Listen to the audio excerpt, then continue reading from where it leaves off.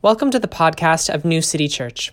We hope this podcast inspires you on your journey of inward and outward transformation. Please join us on Sundays. You can find more information on our website, grownewcity.church. God bless you. Okay, so first off, I want to tell a story about a tree. Stay with me. I know. I can feel the thumbs on Facebook being like, ugh, tree. I love trees. I used to work in the Minnesota Landscape Arboretum. We were in a youth development program, and I was in orientation one day, and we were in, the Minnesota Landscape Arboretum has like all this like plant stuff all over on the wall in the education center, and they had one of these giant like cuts of a tree that was like hundreds of years old and then had fallen, and they had like preserved it. And so you could see like this giant, huge tree base. And we were sitting in this room talking about like PR policy or something, employee stuff. And I put my hand on this stump, and all of a sudden I was like completely engrossed in this log because I was running my hand over the grain of it. And I was thinking about look at how many hundreds of years are contained in this tree. It's like my hand is going through time and space as I'm looking at this tree. What are the things that you have seen? What are the wars that you have survived? How many people groups have you seen moving here and there and everywhere? Oh my gosh, this tree. Meanwhile, I cut to my boss, who's my boss and the rest of the team who are looking across the room and they're like, Tyler, are you okay? And I'm like, oh.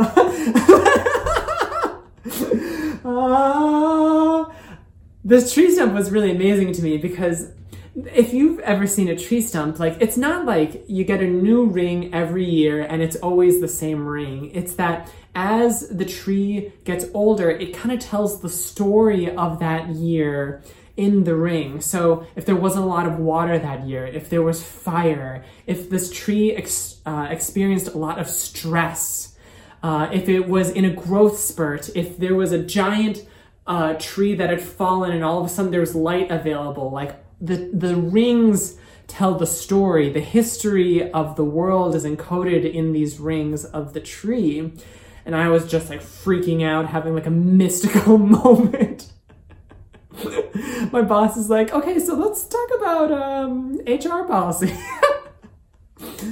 And it just makes me wonder, having survived the year that we just survived, New City Church is physically in South Minneapolis, but we have folks who are joining us all over the world. Hello.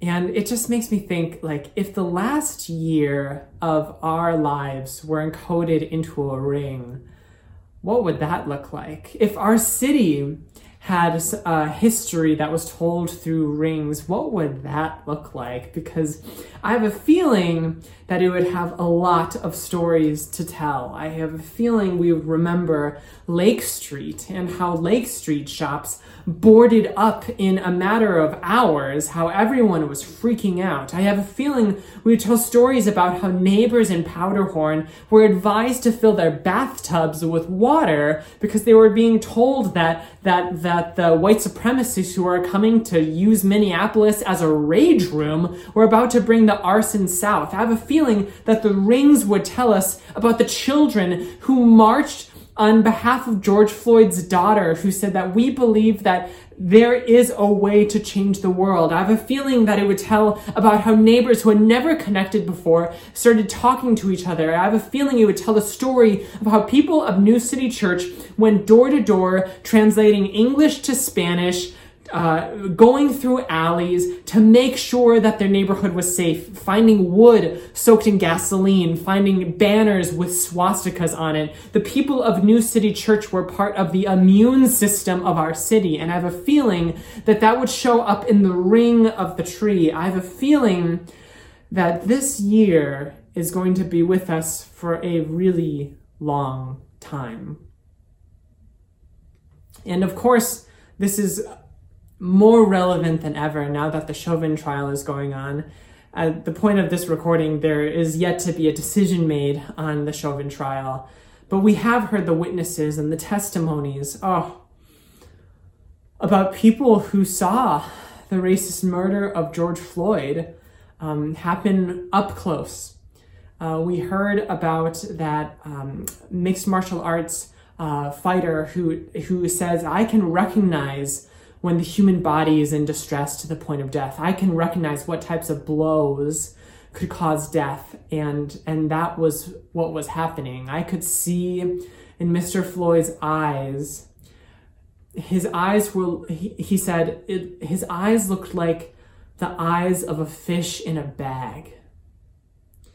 Those stories are part of our history now, and we heard the story about Christopher Martin, the 19-year-old young man who was working in the cash register at Cup Foods, the shop where all of this happened, and how he had suspected that Floyd was paying with a counterfeit $20 bill. And that kind of led to the chain of events of him calling his manager talking to another employee. Eventually the police were called, and then this. And in his testimony, the amount of deep shame and regret that he expressed of like, well, maybe this would have been different for me. We remember the story of Christopher Martin walking onto the street and walking over to another Black witness, seeing this happen, saying, they're not going to help him. This is what we have to deal with. This is what we have to deal with. Because no matter what happens in our history, no matter how the ring is formed, there's no way to erase that. Once it is in us, once it is part of our story, that's what we have to deal with.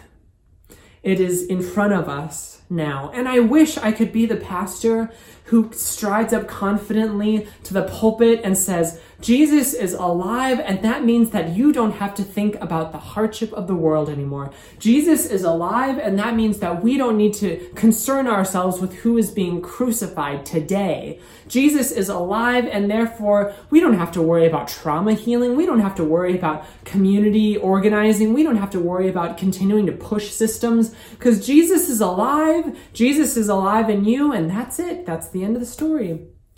I wish I could talk to Christopher Martin and say that the spear of guilt that he feels in his side for putting into motion a completely innocent series of events that because of the corruption of systems and because of the brutality of white supremacy and the way that this is embedded and encoded in our society, that it led to something so painful. I wish I could just say that spear is gone, that wound won't be there anymore. Jesus is alive, and we're all just going to be perfect little harmless, woundless models who are just going to be able to romp on the beach and pick flowers in the meadow.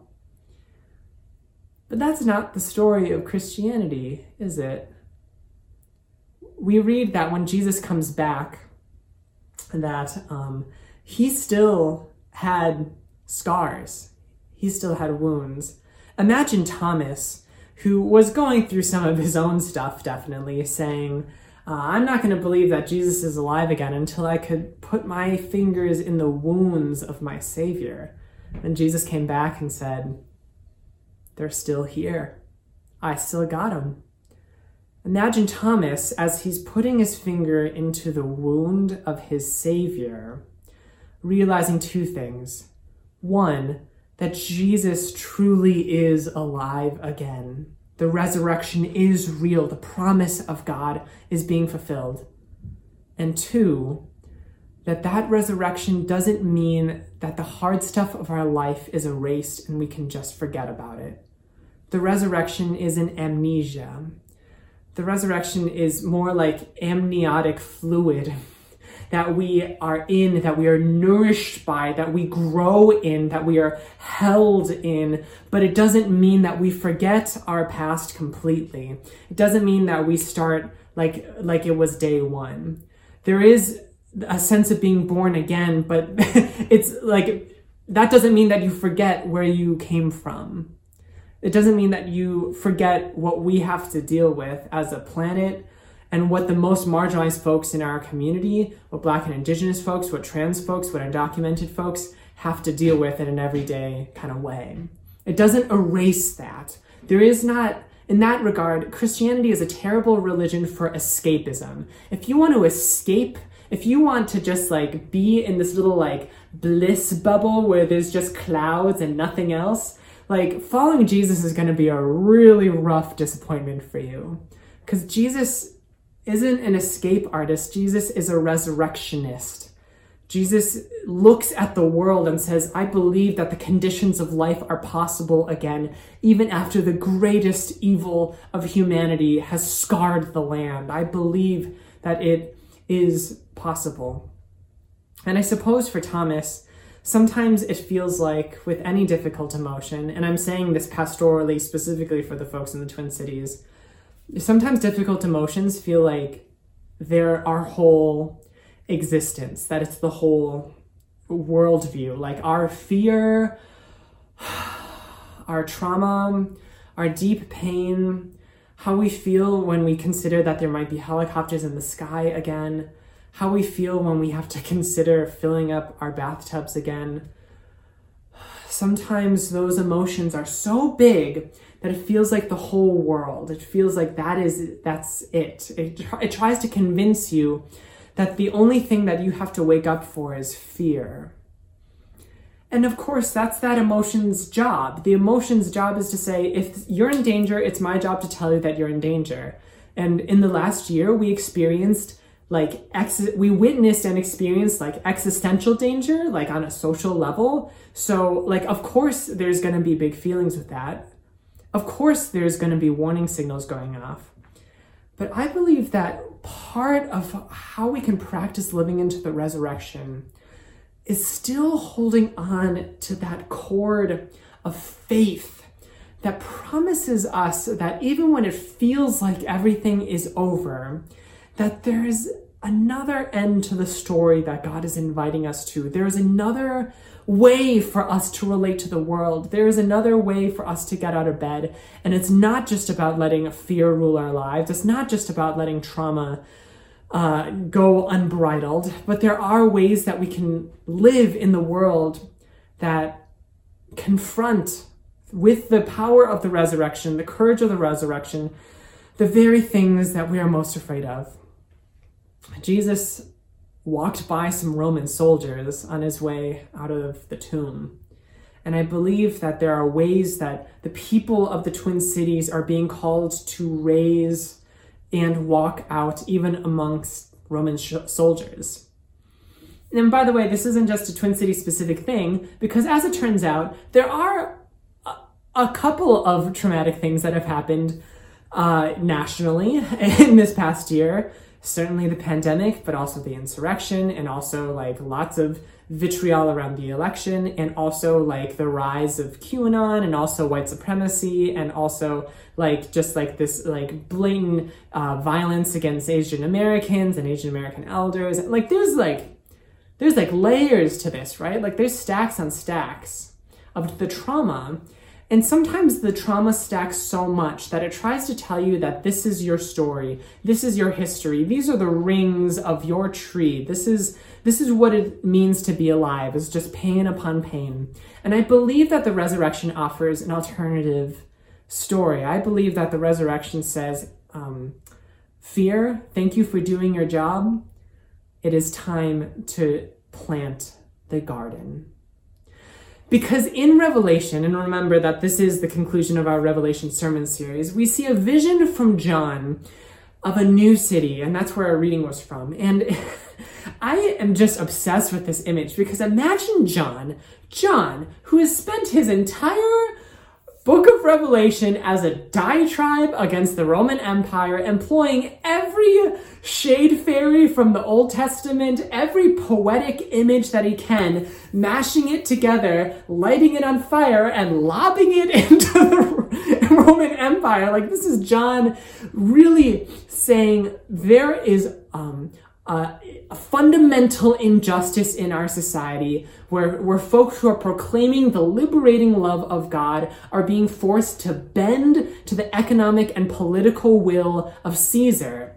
we must resist this. And John comes up with images of a throne and the Paschal Lamb and a beast with lots of crowns and a dragon. And he says, we got to deal with all of this, because even after we figure out what to do with the Roman Empire, we still got the dragon around. It's like the Roman Empire was possessed by, this is kind of going back to Heidi's sermon a couple weeks ago, because there was a collective emotion, and the Roman Empire is possessed by this drive towards domination and control and is killing Christians. But even after we get done with the Roman Empire, what are we going to do with the dragon? What are we going to do with the collective emotion that still can dwell within the human heart? How are we going to offer an alternative? So there's John seeing all of these things, writing all of these things, praying deeply to God, being in community about all of this. And he concludes his text with an image of a garden city. He, of all people, has all the rights to say, he was writing from prison, right? He was he has all the rights to be alone in his room, double snuggie, space heater, Netflix on repeat, autoplay. He had the choice to numb out, and he would have been entitled to it for all the things that John saw. But he decides that through his relationship with God, that there is a different history that we can create. Through his encounter with God, he sees that the will of God is for a garden city. Can you imagine God looking down at Minneapolis, seeing Lake Street on fire, Lake of Fire, Lake Street is on fire, looking down at all of this, and God saying, I wish I could tell folks that there is a garden city coming up, that there is going to be a tree planted on Lake Street with leaves for the healing of all nations. I wonder if God could lean down and tell you about the river of life that will flow through our city. If you knew that, how that would change the story of how you understand this past year. God is showing that there is a vision for us to be able to move in conjunction with the planet into a new type of society.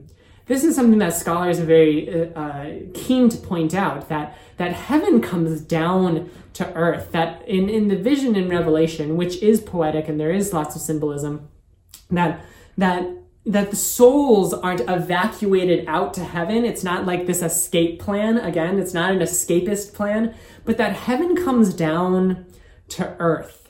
God moves into the neighborhood in a whole new way. And then all of our city planning is built off of and centered on liberating love. And that's the vision of Revelation, that there is a continuation of who we are. And I know that for our difficult emotions, sometimes a little part of us just wishes that we can get sucked up and into heaven and then not have to think about all of this. But I think that the offer of Revelation is a much more spiritually mature vision that says, God doesn't make all new things. God makes all things new. God isn't going to replace everything with shiny new versions of everything. God is going to look at the brokenness of the world and say, I believe that we can renew, that we can polish up, that we can compost together all of these things to be able to create a new vision of the world where men have as much breath as they want, where women can walk down the street wearing whatever they want in complete safety, where trans and non-binary people have healthcare. I'm just riffing here. There's a vision of God that's saying we can renew what is with us. There's still materials to work with, but your fear will never allow you to see that. Your fear will never allow you to see the potential of what can happen from the harm, from the wounds, because your fear's only job is to get you the heck out of there. And there is a risk to see resurrection in a burning city. It requires a vulnerability. It requires a showing up. It requires community in spiritual practice together to say we are insisting on having a garden vision for our city that is actively burning down. And it is that risk that Jesus is inviting us to now and always. It is that risk that Jesus looked to his disciples and said, I want to make every person who feels like a fish in a bag to be able to swim free in the river of life that goes miles, that they can go anywhere they so choose. I want all of God's creatures to feel right relationship with each other.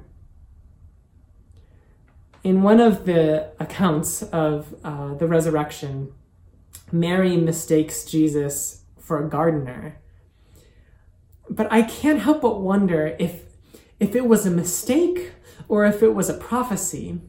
If Mary knew, looking at this guy, like, Jesus is going to be our gardener. Jesus is going to create new life into broken down and burned down cities. Jesus is going to find a way for us to reimagine public safety so that we don't have to deal with these situations.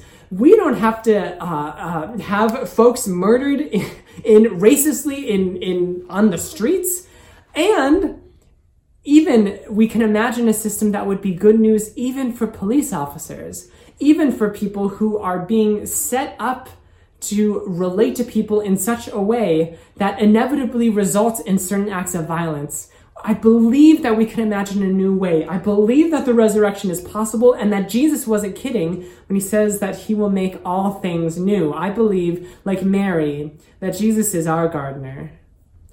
And our job right now is to take all of the compost, all of the broken stuff, all of the pain and grief, and carry it over to the sacred compost pile of the altar of God. I believe that that is hard work and lifelong work, that some of our composting will require the strong arms of aeration and prayer and breath.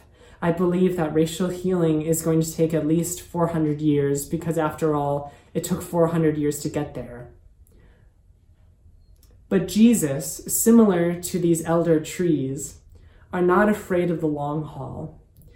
Jesus says, I promise to you that you can be part of a movement of new life in the world. That doesn't mean that you get to forget what went behind you, and it doesn't mean that you will find a simple solution on your own timeline. But there is a vision, there is progress, there is a long-term plan for God in this world, for all things to be made new again. And stepping into faith in Jesus means that we can live as resurrection people, daring to believe that even when our fear, even when supremacy, even when the most violent odds are against us, that there is still a way to embody God's love in the world. We can abolish evil. We can abolish the empire, and we can find a new way in our garden city. May it be so this Easter, and may it be so every Easter. Amen.